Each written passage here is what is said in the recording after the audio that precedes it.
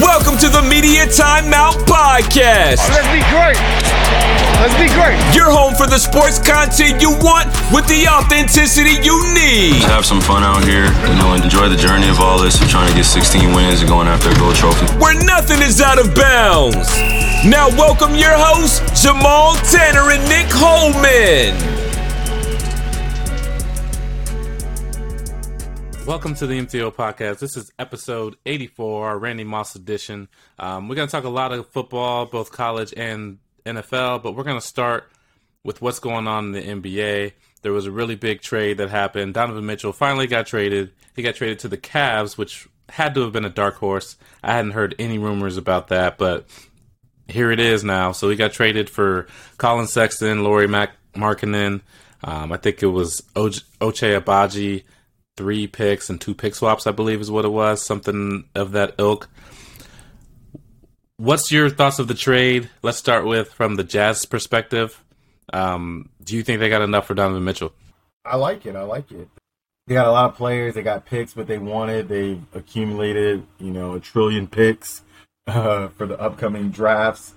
And this is the direction that Utah wanted to go. They wanted to basically bottom out and get as many draft picks as they could. They the first trade they made in offseason, they found a sucker in Minnesota and got an unheard of amount of first round picks. And then, we all thought, well, what can they get for Donovan Mitchell? Well, you could never get that package. Like, you know what I mean? Like, that's just a once in a lifetime type of deal. That's just what Danny Ainge does. He finds a sucker and then he exposes them and gets what he wants. So, they got what they could get out of Cleveland, which is some pretty decent players, some players that I think, needed a change of scenery, mainly Lauri Markkanen, and along with the pick. So I like it for Utah. I like it for Cleveland also. They get another person to go besides Garland, who's great in the backcourt. Mobley's coming along nicely. Now you add Donovan Mitchell to the mix. They're, you know what I mean? The East is loaded. The East is getting a lot better. I think this is a team that can grow together now.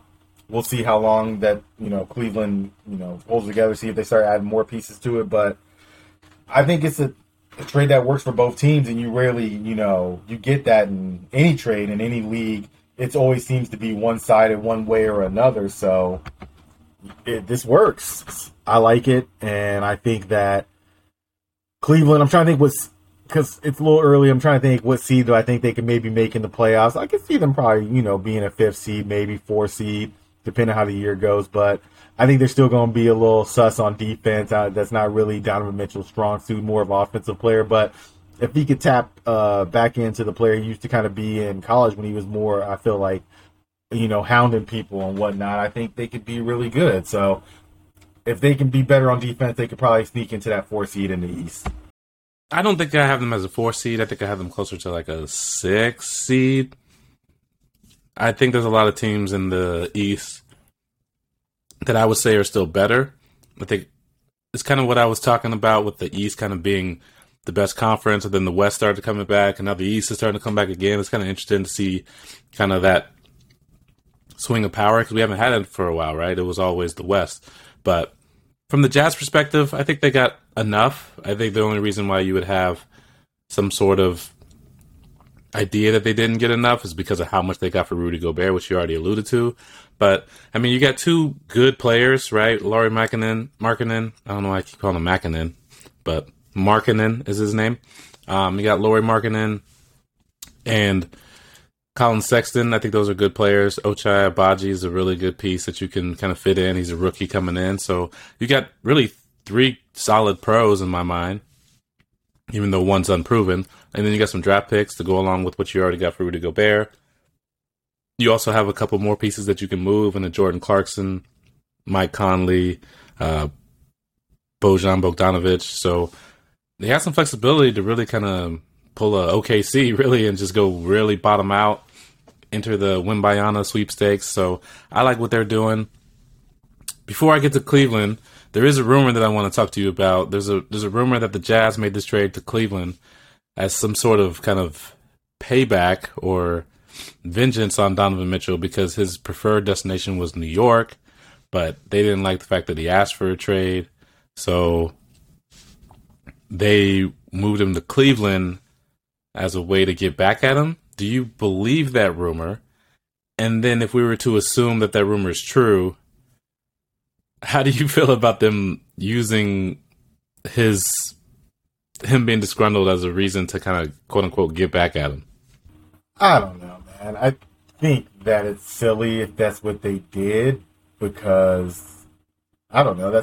They got a good deal. I think, that's probably as good as the deal they were going to get from the Knicks. Maybe a better top end player, but you weren't going to get those picks. So, and Cleveland's not even. I mean, jokingly, Joakim Noah basically said, who wants to vacation to Cleveland? But in all honesty, I'd probably rather live in Cleveland than Utah. So, yeah, he doesn't get to move to New York, but he's also probably in a better situation basketball-wise, If he goes to the Knicks and they're giving away some of the pieces that would have made him a good team if, he was traded to that team and they got to keep those pieces, like a RJ Barrett or, basically the core, then, yeah, maybe they're as good or better than the Cavs. But I don't know. I think he's in a better situation. So if they did a payback trade, it didn't really do anything. It didn't backfire or hurt his playing situation or really living situation. I think he'd probably rather be in Cleveland than Salt Lake. I just had to guess myself. Yeah, if this was some vengeance trade, they're really bad at vengeance because they put him in a better situation. Even if he'd rather live in New York, like you said, from a basketball standpoint, this is definitely the better situation. I'm not sure how to feel about Cleveland, really, because I think that they're solidly a playoff team. When I look at, Garland, Mitchell, they probably start Okoro. And then you got the Twin Towers and Mobley and Allen. Then you have Karis LeVert coming off the bench. You still have Kevin Love coming off the bench. So I heard a lot of people say they traded away their depth. I still think that's a solid 7. Cedi Osman can help them. I think they could probably get to an 8-man rotation, and that's all you really need. So I don't think they're hurting from a depth standpoint. To your point, I think they're hurting from a defense standpoint. Mobley and Allen are going to have to do a lot of rim protecting because I don't think there's really that many people to stop people from getting to the rim. Not that they really had a bunch of stoppers before, but we'll see how that works out. I just don't think that they're better than the Bucks, the Sixers, the Heat, the Celtics. They're probably right there with the Nets, and that's only because of all the turmoil that's going on, because from a roster standpoint, I probably still like the Nets roster better, but when it's Kyrie Irving and Ben Simmons, I don't know how reliable that is. So that's kind of where I'd say they're probably equal there. They're better than the Bulls, so I think they leapfrog the Bulls there. The Hawks is an interesting one because we don't know how the DeJounte Murray, Trae Young tandem's going to work out. So I would say they're probably somewhere in that Nets, Bulls, Hawks range. And I didn't even mention Toronto, and I think Toronto has a chance to be pretty solid as well. So I don't mind them shooting their shot, specifically because all their players are relatively young. I mean, Mitchell's probably the oldest of their core now, and I don't know how old he is, but he ain't that damn old.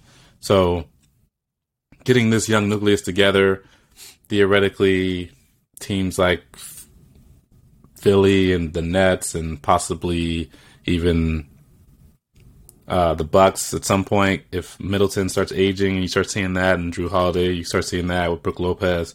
Giannis is going to be here for another decade at least, but some of those core pieces, maybe they start aging or want more money or whatever. You have a young nucleus to maybe outlast your windows longer. But as of right now, I don't really buy this top 4 seed stuff. I think that's just some recency bias.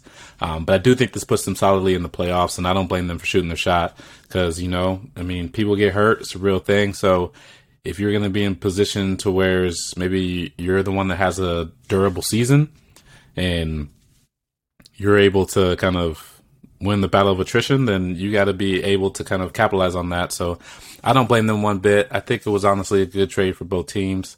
But if they were trying to have some sort of vendetta, then I don't think the Jazz are very good at that at all, because this is probably the best case scenario other than maybe like the Heat, because I think the Heat would have been a good fit for Donovan Mitchell. But I don't know. I think it's an interesting trade. It was one that I was definitely not expecting. So it's going to make for a really entertaining season. I can't wait for a basketball season to start for sure. What has started already is college football. We just had week 1. Confirmed that Virginia Tech is who I thought they were. They're not going to be very good this year. So that means I can just watch college football as a fan. I don't have to worry about my team and the playoffs or anything like that. So we had a lot of interesting games, I would say, some developments, some bad kickers, and a lot of high-scoring games. What were your overall thoughts from week 1? My overall thoughts first, Alabama, Georgia, still good. That was evident watching Georgia play Oregon and Alabama just being Alabama, doing what they do. I think we can go on and lock them into the playoffs 1 and 2 spots, which means there's only 2 spots left. I don't know if you agree with that or not, but I feel like I could safely say that. Watching this week, I was really excited to have college football back. I didn't think it's one of those things you never feel like you miss it as much, and then it comes back and you're like, dang, I really miss sitting around being a lazy ass and watching football all day. And that was one of the things that definitely hit me when I was watching it this weekend. But I kind of want to ask you a question that I thought about when I was watching. Are teams in college football separated basically by like QB play and bad coaching? Because what I felt like I watched over the weekend was, if you had bad QB play and or bad coaching combined, or even just bad QB play, then you pretty much weren't going to win. Like, I watched a lot of guys that just bad reads, bad throws, just bad QB play. And it's just, you would think that with all the options out there, maybe you would move on quicker or be able to find better QB play. But I was just surprised by just how bad some of these QBs are in college football. So, is that something you noticed too, or is that just me, or what do you think about that? I think there's some truth to that, but, QBs kind of come from all over when you really think about traditionally in the NFL. That's not always from the powerhouse schools, right? There's QBs from even small schools that aren't as good. So for me, the differentiator is the line play on both sides. When I look at Alabama and I look at Georgia, both sides of the ball, they just blow people off the line. Like, it's kind of right off the snap. The play's already over. So to me, that's the thing that I've noticed, is that the great teams can just kind of bully people at this level. And it's in waves. So, there's a lot of substitution that happens on the defensive line. It doesn't seem to matter. It's just the second unit goes and blows you up the same way the first unit does, and then you just back to the first unit. So for me, I think it's more line play, because I watched part of that Bama game and part of that Georgia game, and for the most part, the holes were wide open. Stetson Bennett or Bryce Young had time and protection. It makes the game much easier when you can kind of be comfortable. I don't know if you saw Shedeur Sanders, because he just went off in his first game, and he was talking like his daddy Prime, and he was just like, they were talking about his offensive line, and he was just like, two felt real comfortable. And I mean, like, that's exactly what I felt like with Bryce and Stetson for the most part, is they were able to be comfortable. And it's easy to be accurate when you're not seeing ghosts, as Sam Darnold would say, because you know that your offensive line got you. And then it's a lot harder to make throws when you're worried about getting hit, So for me, it's the line play. I think the quarterback play matters. But, I mean, when you watch Syracuse blow out Louisville, they don't have the better quarterback. They just had the better line. Like, they were controlling the line. Tucker was running all over the place. And Syracuse's defensive line was getting after it. So I know that's a kind of an obscure reference, because who the hell was watching Syracuse Louisville? The answer is I was, because I'm a college football junkie. But there were plenty of games that it wasn't the team with the better quarterback that won. It was the team that controlled the line and made the fewest mistakes. So I think quarterback play obviously matters, but I think the real differentiator is the line play. Because, I mean, even Georgia, when you think about it, they don't have an NFL quarterback. I mean, I think he's a good college quarterback, but I don't think teams are clamoring to get Stetson Bennett in their program. So it's just, I mean, everything around him is phenomenal, and he's solid, right? He's a good quarterback. So I don't think it requires the greatest quarterback ever. I think the coaching thing probably matters more to me, because even some teams I've seen play their worst quarterback, like Colorado, TCU, there's no way Brendan Lewis is better than JT Shrout, and that's not even because JT Shrout is amazing. It's just because Brendan Lewis just isn't. So we saw that last year with Texas. They were playing Hudson Card over Casey Thompson. So I think some of the coaching and picking the right players, I don't know what goes into that, but I feel like there's some backups that are better than some starters at quarterback and other positions. So I will agree with you on the coaching part. But I think usually the teams that are dominant just have the better offensive and defensive lines, and it's usually not close, and that's why you have a 49-3 route in a Georgia versus Oregon game. Sorry, I was agreeing with you with the Colorado thing because I watched that game, and I saw once they switched QBs, and I was like, why was the other guy ever playing? Like, and it was funny because I think that might have been the only game on TV, or there was few, but the Colorado coach was trending on Twitter, and to me, unless you're winning by a blowout, you never want to be the Colorado coach trending on Twitter. Like, that's not good. Like, I started to think about, I was like, has there ever been a Colorado coach to trend on Twitter? Like, because they've never been that good. So I was like, man, you the first one to trend on Twitter, man. Like, that's not good at all. He was definitely not trending for good reasons. I can say that much for sure. Were there any big surprises for you from the weekend, or was it pretty much go the way you expected?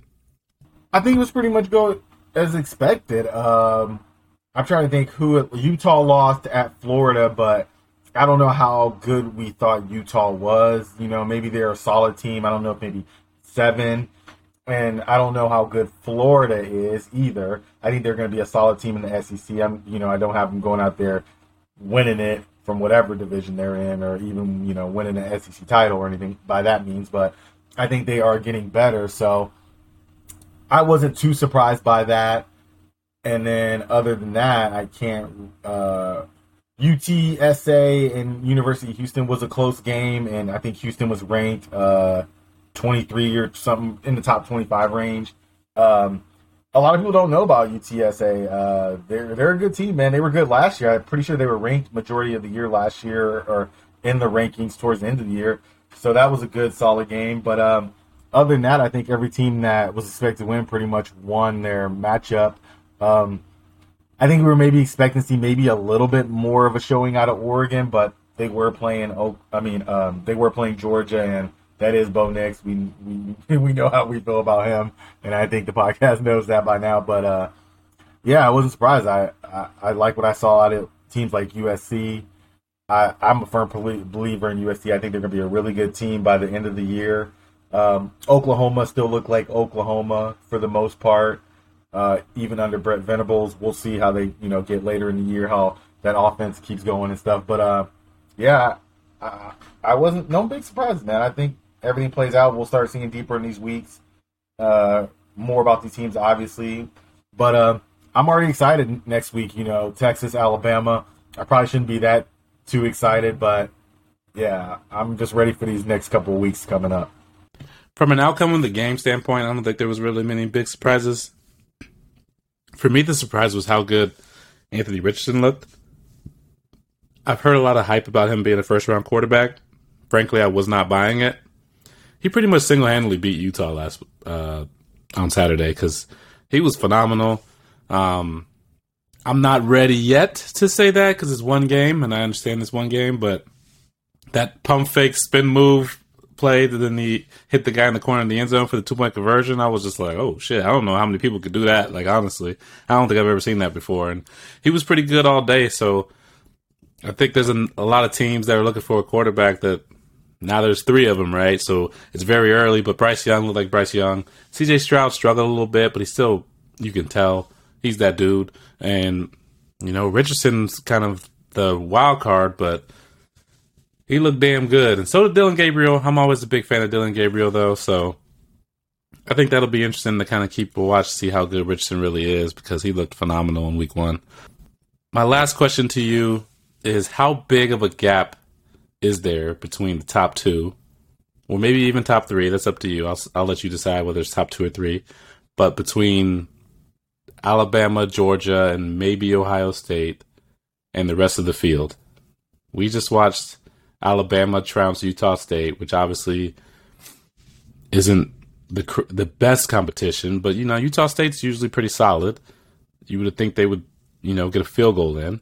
And then we just watched Georgia dominate Oregon, who was, I think, ranked number 11. So, and then I didn't see anybody else that really struck me as like, okay, this team might be legit this year. So how big of a gap really is there between the top 2 or 3 and the rest of the field? Man, I think it's Grand Canyon. I don't think it's close, honestly. I think they're the 2 best teams, and the rest of the teams are just fighting to get into the playoff to get their ass whooped, basically, because they're not beating Alabama or Georgia. Like, it's funny because I feel like Alabama's offense can make up for anything the defense can't do, and Georgia's defense can make up anything that offense may struggle with somewhere down the line playing a good defense. You know what I mean? So when you have teams like that, I think it's hard to beat, man. And then when you're talking about the other sides of it, this isn't a bad Alabama defense. I just think the offense is that potent and can take over games when you have, a Heisman Trophy quarterback who might be able to win it for, 2 times in a row. And you're talking about Georgia, a team that just has abundance of great defensive players. Now you're talking about an offense that isn't that bad. I bagged on Stetson Bennett, but he is someone who can get the job done. He got it, the job done last year in the second half of that national championship game.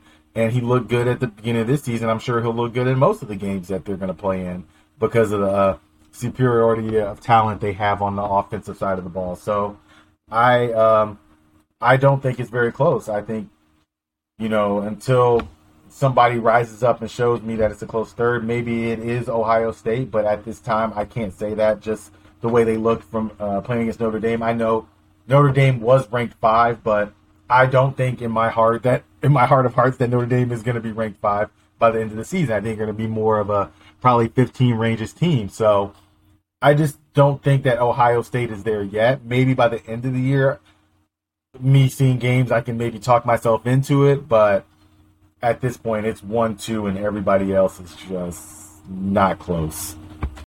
I'm not ready to give up on Ohio State. I think they probably played one of their worst games, honestly, and then they lost, their best player on offense and Jackson Smith and Jigba in that game. And Notre Dame did have a really good defense last year. I know they lost Kyle Hamilton, but a lot of the returners came back, and they still were never, in my mind, in doubt. Like, the whole game I was watching, I was pretty much like, okay, so when does Ohio State go ahead and win this game, right? So I still think they're at least in the picture, so to speak. Clemson will be really interesting to watch. I know they play today. They play Georgia Tech. I'm not sure how much I'm going to learn from a game against Georgia Tech. But really, that offense was the reason why they weren't good last year. So let's see if Big Cinco fixed some things, because he lost a lot of money last year. So let's see if he's able to kind of be who he was 2 years ago, because if that offense gets things right, then they're potentially at least in that conversation. Either way, there's definitely a gap, right? There's 1, 2, space, comma, 3, 4, right? But it'll be interesting to see if 3 and 4 can kind of close that gap a little bit. I don't imagine myself picking anybody other than Alabama or Georgia in any game unless they're playing against each other. So I think I'm going to be saying that all year. But I do think there's an opportunity for Ohio State specifically and potentially Clemson to try to close that gap. But I think anybody else has no chance. I really just don't think they're there yet. So I generally agree with you, but I think there's 2 potential exceptions that could at least challenge the top 2. But right now, I would say we're looking real close to a very familiar championship game in Georgia versus Alabama here come January. Ohio State's in the picture. They're in the panoramic picture. You know how you can take a panoramic photo on your phone? Georgia and Alabama are on this side, and Ohio State's on this side. They technically in the same picture, but it ain't close. So that's why I feel like Ohio State is. But like you said, maybe they get there at that point, but I think we're going to have a repeat championship game. So that's just my feeling on it. All right, with that said, your boys are playing against Alabama. You already alluded to the fact that you're not really confident that they're going to win that game. But does UT cover the spread? The spread is 19.5 currently. Can they come can they lose by less than 19 or less than 20? I suppose. I think they can keep it to 17. I think that's where I think the game is going to end up being if I was on the betting side of it. But I'm really looking forward to seeing Texas' defense, quite honestly. This is the side of the ball that needs the most work, needed the most playmakers, needed players to step up. And this is probably the best challenge you can get, especially early in the year, playing an Alabama offense with Bryce Young and those weapons that he has and the talented QB that he is. And the schemes and the stuff that they run, I think this is a perfect test for this Texas defense, and no better way to find out what you're made of, right off the bat, basically. So I think, the offense, I think, will be able to get down the field a couple times and put up some points here and there just because they do have some playmakers on offense. They do have one of the better running backs in the nation, in Bijan Robinson. They do have a talented tight end on the roster. They do have some talented wideouts. So we'll see what Quinn Ewers can do in this matchup versus Alabama. I'm really excited to see it. Hopefully Steve Sarkisian's got some plays that Nick Saban doesn't know about, so we can surprise the Alabama defense here and there. So, yeah, I hope it's a good game for most of it. Maybe, by some miracle Texas pulls off the upset. I doubt it, but I'm just looking forward to a good game and really finding out if this Texas defense is semi-back, as Joe Tessitore would say. Yeah, we'll see. It's too early for me to say it, and I don't know, because after watching that Georgia versus Oregon game, I'm like, I don't know, because I think Alabama and Georgia are probably in the same plane. So maybe if y'all can play Oregon first, and then I can get a better feel for how I wanted to say about this, but I could see it go either way. It could get ugly, or y'all could keep it relatively close. I can be swayed either way, so we'll see what happens. I'll definitely be watching that game, along with probably all the other games, because me and DraftKings, I got to see how my players are doing. And I don't think I'm picking very many players from that game. I can say that for sure. So the last thing we wanted to talk about, and part of the reason why I wanted to ask how big the gap was between 1, 2, and the rest, is that the college football playoff is talking about expanding to 12 teams in 2026. Personally, I think 12 teams is a little much, but I wanted to hear from you. How do you feel about this expansion that we knew was coming, but now we know is going to 12 and as early as 2026? What are you thinking? How you feeling?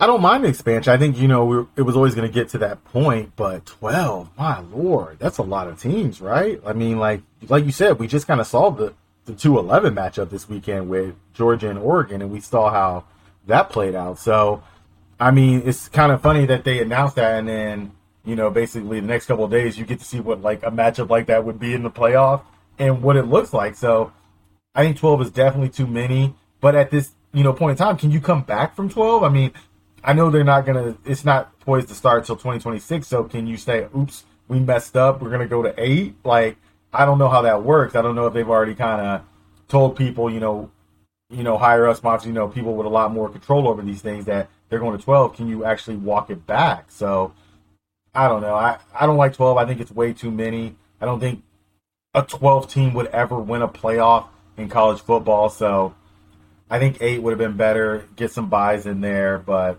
like I said, I just don't know at this time, can you walk it back since you've told the whole world, or at least this country, who cares about college football, that you're going to move to 12 teams? Yeah, I'd rather 12 than 4, but 12 is still too many. I think 12 minus 4 is the right number. I think 8 was the right number. But at the end of the day, we get to see more football. And even though 1 versus 12 and 2 versus 11 and probably 3 versus 10 won't be very attractive games, I can see the rest of them. So if we're doing it all of them, then you got 4 versus 9, 5 versus 8, and 6 versus 7. I could see those games being pretty interesting. So I don't have a huge issue with that. But even then, I don't think you can run that bracket that way, because now that I'm thinking about it, because then you have 6 teams left, and then after that you would have 3 teams left. So I'm not sure exactly what the bracket is going to look like. I think there's ways to probably make it more interesting. 12 seems like a lot. Like you said, I don't think the 12th seed's ever going to win a championship. So I think 8 was probably as much as it needed to be. But more football, more playoff football, I'm fine with that. It's still, to me, better than 4, so I'll take any improvement I can get.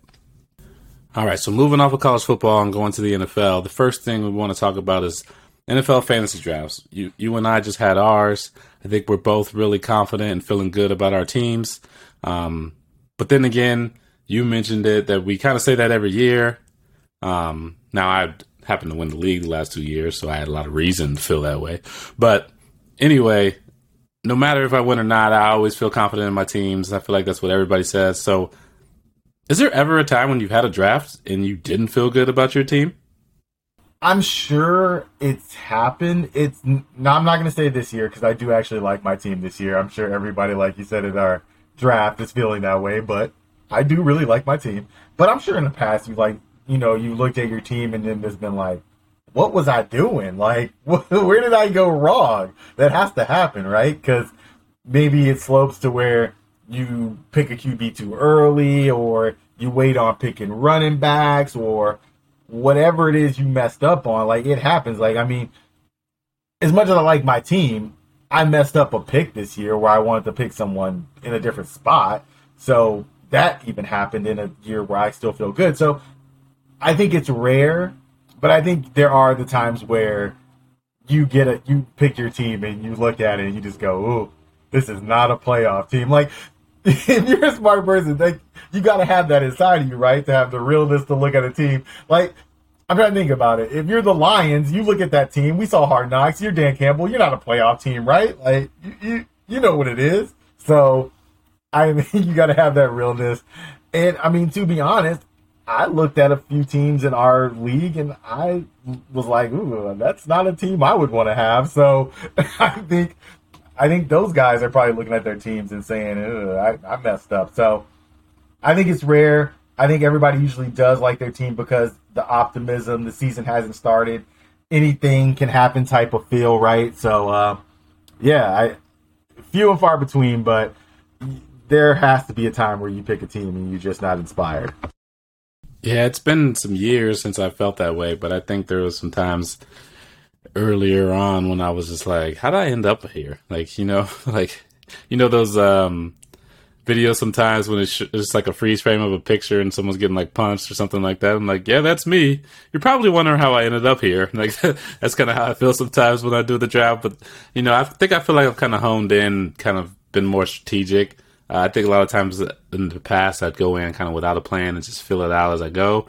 It doesn't really work out. So I think I've kind of got it nailed down and locked down as far as a strategy going into it, and that kind of helps me come out of it feeling good about it. But I feel like most people go around talking about how great the fantasy team is, posting it on Twitter and shit, and then they're real quiet and don't talk about how it ended come December, January time frame. So we'll see. I mean, like I said, there's a lot of optimism, and I think that's kind of the way sports works. Is it's a new year, new optimism, but people get put in check real quick. So I'm sure that'll happen in our league, just like it will in everybody's league around the country. So speaking of NFL, we're going to have some NFL games here in as early as 3 days from now.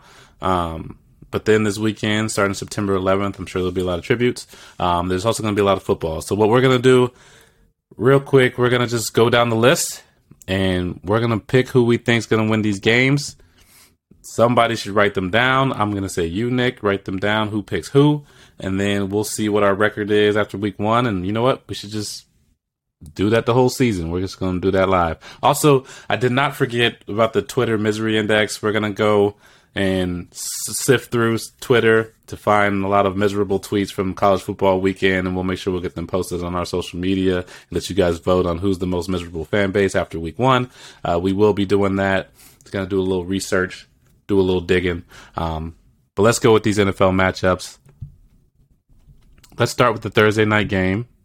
We have Buffalo versus the Rams, which is probably the best matchup all week.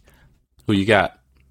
I'm going with the Bills. I know it's on the road. I am a big believer in Josh Allen. I believe him or Patrick Mahomes will be the MVP this year. I got the Buffalo Bills. I also have the Buffalo Bills. I just think they're the better team right now. I think by the end of the year, maybe it'll be different, but right now I got the Buffalo Bills. All right, the next matchup is New Orleans versus Atlanta. I got New Orleans. I got nothing else to say about that, so who you got? Why you got nothing else to say? I'm joking. I know why. No, I got the Saints too. I believe that the Saints will be making the Super Bowl this year. I think you are kind of on board with that. So, Saints. All right. So we got Bears versus 49ers. Lance versus Fields. Who you got? I'm going the Bears. I don't know. I got a feeling about this game. Lance first game, maybe a little jitters. I think it's on the road. I'm not quite sure actually, but I'm going to go the Bears here. I got Fields in this one. Fields and a lot of Mooney, hopefully. In case anybody didn't know, Nick drafted Mooney in his fantasy league. I'm taking the Niners. I think I'd rather have Fields as a quarterback, but there's 21 other positions, and I like San Francisco in pretty much all of those. So I'm going the Niners. All right. We got Pittsburgh versus Cincinnati. I'm going Cincinnati. Anytime you start Mitchell Trubisky as your quarterback, I'm probably going the other direction, and that holds true here. I'm going Cincinnati. Yeah, once they announced it was Mitchell Trubisky, I was off the Pittsburgh train. I don't even know if I would have been on it, even if it was Mr. Pickett. But, yeah, it's the Bengals. All right, we got Philadelphia versus the Lions. And as much as I want to pick the Lions, I'm not going to do it. I am going with Philadelphia Eagles, starting 1-0. Man, I have to agree. I'm going to go with the eventual NFC East division winners, and that is the Philadelphia Eagles. Jalen Hurts, Mr. Brown, who is it? My man from Alabama who wears the knee brace on his arm. I forget his name at this moment. I like the Eagles flying high. I got the Eagles, baby. New England versus Miami. Who you got? You know what's so funny is when we started this, we were going to pick the games, and I was like, you know what? I don't even want to see the games. I just want to pick them. Man, this is a good little matchup. I'm going to have to watch this game. I didn't even know they were playing each other. I'm going to go New England, though. I think Bill Belichick, I'm pretty sure, owns the Miami Dolphins from a record standpoint. Actually, the Dolphins used to beat them back in the day randomly, but not no more. But anyway, I got New England in this matchup. Matt Jones, I think, is going to take a big step forward this year. I just don't know what to believe in Tua yet. I know he's got some new weapons in Tyreek Hill, mainly. I just don't know yet. I need to see it from Tua first. So I'm going to go with the Patriots here. I got Miami. Let the hype train begin. I think Tua has a phenomenal game before his star runs out and he comes back to earth. I think week 1 he does that thing. I got Miami. All right, we got Baltimore versus the Jets. Joe Flacco in his return to Baltimore as the starting QB. I'm not sure if he's done that already. He's been gone for a while. But it doesn't go well because he loses to Baltimore Ravens. I got Baltimore. Yeah, Joe Flacco starting for the Jets. I think he will be elite at being bad. So I will have the Ravens in this game pretty handily. This to me is low-key probably the most interesting matchup of the weekend, and that's Jacksonville versus Washington, because I have no idea how to feel. So I'm going to let you go first so I can think about it just a smidge longer. You know what's so funny is, once again, in one of the games, did not know they were matching up, and I look at it and I'm like, is that Jacksonville and Washington? What the hell am I supposed to do with that? Like, send that game over to London or something. I'm going to pick the Skins just because I think that defense is pretty good when healthy. I think Chase Young is playing, I hope. But if he's playing, that defense is pretty solid. And if Carson Wentz just doesn't fully mess it up and, fumble in his own end zone, then I believe that oh, crap. Did I call them the Skins? I did not mean to do that. The Commanders will win this game. I was going to correct it, but you already did it. So, that's already done. So, I'm going Jacksonville. I don't have a good reason besides the fact that maybe Carson Wentz just can't beat Jacksonville because we saw them in Week 17 with the Colts. And if you can't beat them with the Colts, then can you beat them with Washington? I think you kind of downgraded rosters there. So I'm going Jacksonville to start off 1-0 before a bad season because Jacksonville will not be good this year. I'm just going to go Jacksonville, and I'm going to stop talking before I talk myself out of it. Cleveland versus Carolina, another matchup where a quarterback gets to play his old team. Another scenario where it doesn't go well for that quarterback. I got Cleveland winning this game.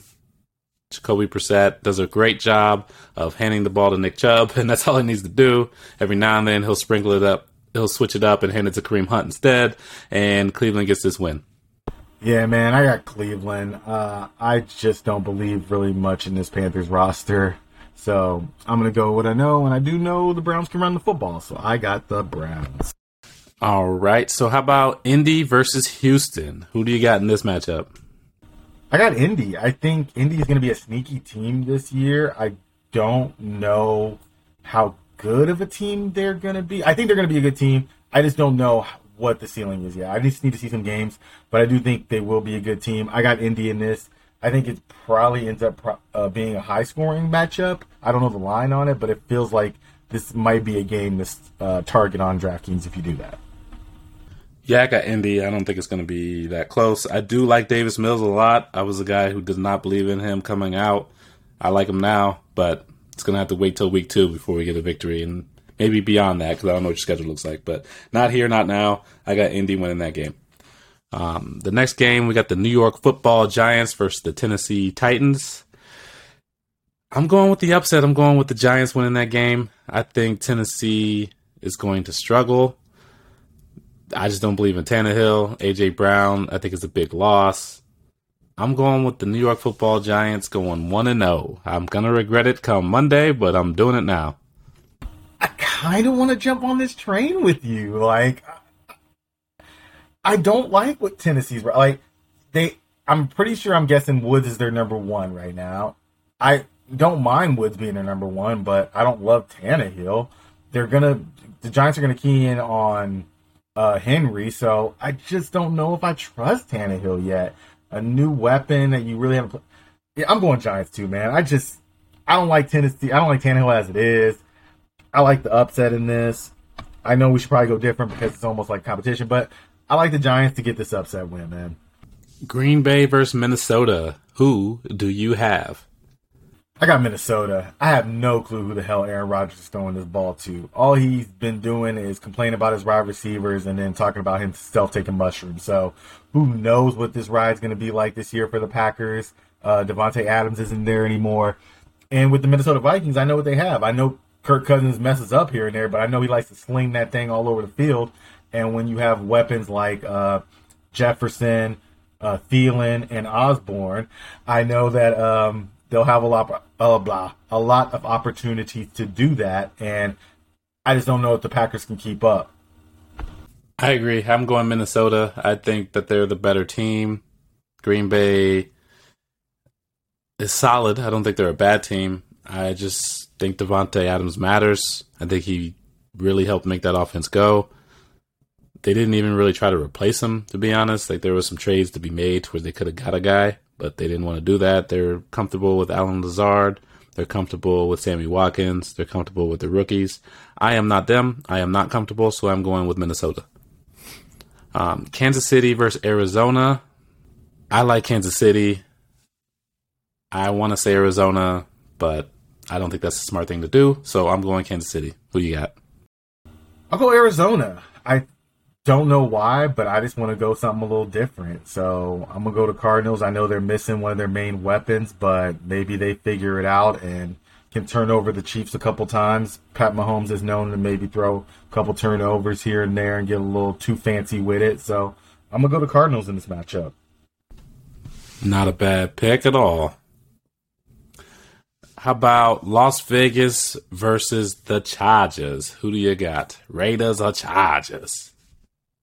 Ooh, another fun matchup, man. I love finding out the schedule like this. You just telling me and then me being like, ooh, I like this game.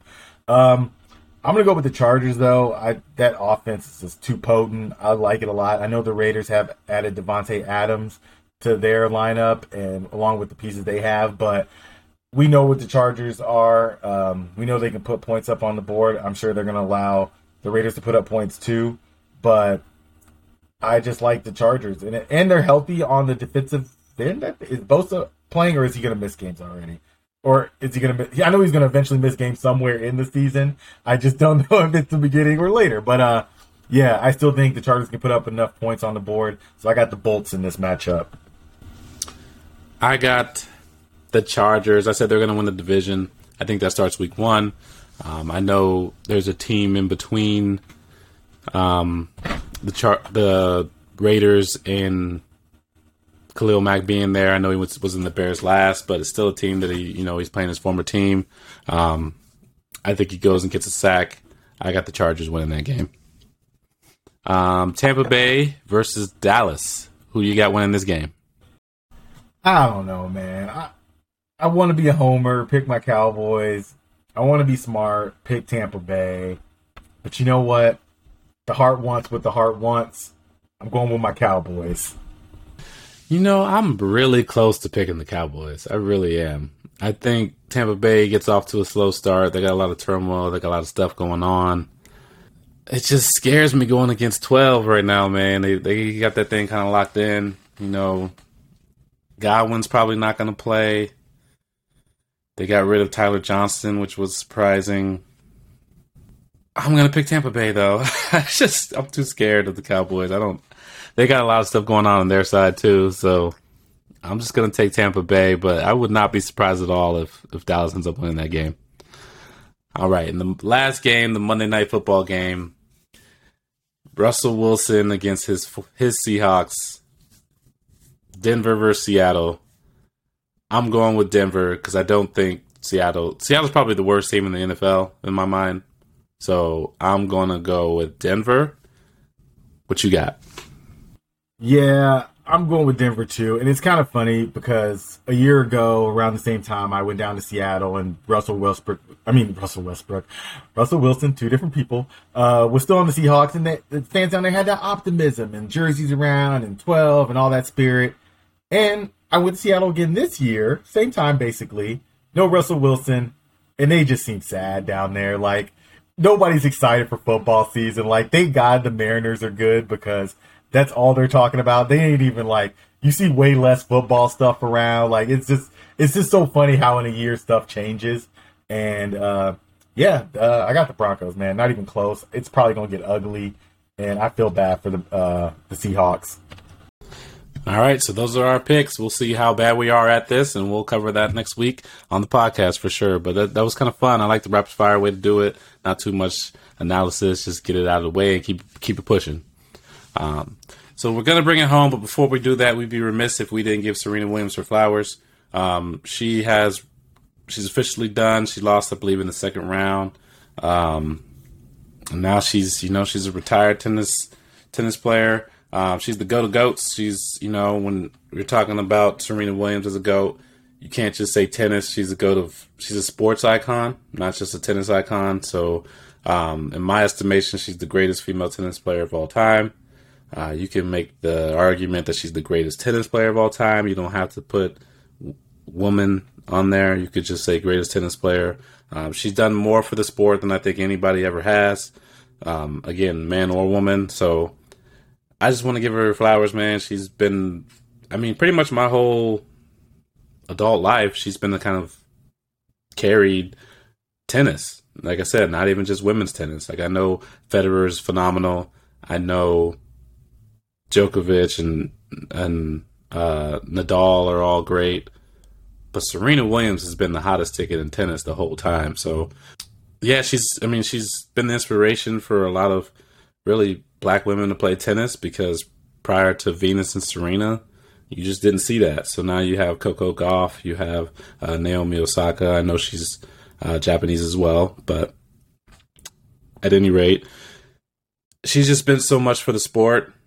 She's been such an inspiration for, like I said, I think black women in general, regardless of what it is they're wanting to go into. Breaking down barriers, breaking down walls, and being great at what you believe in. Regardless if you don't see a lot of representation in that field, you can go do it. You can go be great. So I just wanted to make sure that we took some time to give her flowers and kind of give her the applause and standing ovation she deserves, because she's phenomenal, and she'll be in record books and history books and all that for till the end of time, because she deserves all of that, because she's a wonderful athlete and she's done it, kind of pretty much scandal free. There's been some things, TMZ's got a hold of some stuff, but nothing really major. So I just love Serena Williams and what she represents. So I wanted to make sure that we shouted her out on this podcast. Yeah, I just, piggyback on that. Just all she's done for the game and growing it and expanding it to people who might have never watched, African American community who might have never watched tennis if it wasn't for Serena and Venus. I want to throw Venus in there too, because I think a big part of Serena being Serena is having Venus along with her to iron sharpens iron. You know what I mean? Like, if you don't have one of the, Venus being one of the better tennis players to ever play this game, pushing you and having that to go against every day, does Serena become what she becomes? So I want to throw Venus in there too, and just also talk about Serena, off the field, with the fashion and just doing everything that she digs into, being a humanitarian and just being just a good person, and I just having that example for other people is just always a great thing, and it's just awesome to see. And when I think about Serena, I think about, my cousin who's got his 2 little girls playing tennis, and, is that a thing if Serena and Venus don't come along? You know what I mean? Are our parents even willing to do that and have their kids, try out a different sport? It ain't always the same old, basketball, you're doing football. You know what I mean? Like, it's just not always expand, do something different. There's more out there for us to do and for us to play. So I just think that part of her is always just going to be underrated. The tennis part we know about, the numbers, the Grand Slam titles, that stuff is what it is. I just like more of the stuff that she does off the court, and now her wanting, basically focus on being a mom and doing those things that she does. So, like you said, I wanted to give her flowers while they're here. We don't always give people their flowers while they're here, while they're, can still do what they do, play at even the high level that she can play at, and she will be missed. And hopefully, Coco Gauff can carry that torch. Like you said, Naomi Osaka can carry that torch, and we keep going. We keep moving and keep pushing. So thanks, Serena. Loved watching her play. Love the intensity. And I know whatever she does is going to be awesome in the next, chapter. Absolutely. Well said. So let's go ahead and bring it home. Obviously, there's a lot of people doing fantasy drafts right now. I'm getting geared up for this season. So I'll ask just a very quick question, because I know everybody has one. Who is your fantasy sleeper for this season? A sleeper. So I feel like sleepers usually is probably you're like, oh, I'm going to pick somebody on my team. And I am going to pick somebody on my team. I'm hoping the sleeper of the year is KJ Osborne. And I say that because I think that Adam Thielen is going to have a downswing / he always seemingly gets injured. And Jefferson, people are going to target or key in on Jefferson and try to take him away. So who's going to benefit from that? Mr. Osborne can be that guy. So I think Osborne is going to be a sleeper. We all know that Minnesota likes to sling it around. They do have Dalvin Cook, but they still throw it a lot. They throw it to him too. So they like to spread it around. Kirk Cousins will seemingly throw it 40, even some 50-time games. So I got Osborne hopefully being a breakout for my team, but breakout for anybody else who has them on their fantasy football team this upcoming season. My sleeper of the year is not somebody on my team. I wanted him on my team. I targeted him, but I waited too long. I tried to get a little greedy. Like, maybe I can get him around later. Didn't happen. And it's funny because I think he's going to go from bust to sleeper, and that's Kenny Golladay. Last year, he was definitely a bust. He had a lot of hype, a lot of expectations, and he did not meet any of those. So now a lot of people are really down on him. Obviously, people don't love Daniel Jones either, so that probably plays a part. Kadarius Toney's coming in and kind of showing a lot of potential, makes it to where people feel like he's supplanted as the number one. By the way, I do have Kadarius Toney, so if that's true, I'm fine with that. But I just think Kenny Golladay is too good to stay down. It's come out recently that he dealt with a lot of these injuries during the season. He appears to be healthy now. Giants are still a team that I think are going to be losing a lot, so they're going to be throwing the ball. And I don't think you just forget how to play football, right? It's not Space Jam and, they just took his powers away or nothing like that. I just think he had a bad year. I think he bounces back, maybe not all the way to, Detroit Lions, Kenny Golladay. But with as late as he's going in these drafts, he doesn't have to be that guy in order for him to be a sleeper. I think he is probably like a 800-yard maybe 8 touchdown season, which for his draft position is going to be a really good pickup. So that's my guess on who the sleeper of the season is going to be. I would like to hear y'all's opinion on that as well, so we'll make sure we get this posted on Twitter. I know we often threaten that and then don't follow through, but, you know, we're getting a little bit better, so bear with us. So that's all we have for the show. A lot of football to be watched. We got a game tonight in the Clemson-Georgia Tech game, and then from there, you know, Thursday we got some NFL football. College is back, NFL is back. It's all back, so enjoy your Labor Day weekend. I hope you guys had fun with that. Get back to work, watch some sports, and then we'll holler at you guys next week. Thanks for listening to the Media Timeout Podcast. Mahomes looking to flip, takes it in for the touchdown. Be sure to follow us on Twitter at MTO Sports, on Instagram at Media Timeout Sports, and visit our website, MediaTimeoutSports.com for more content.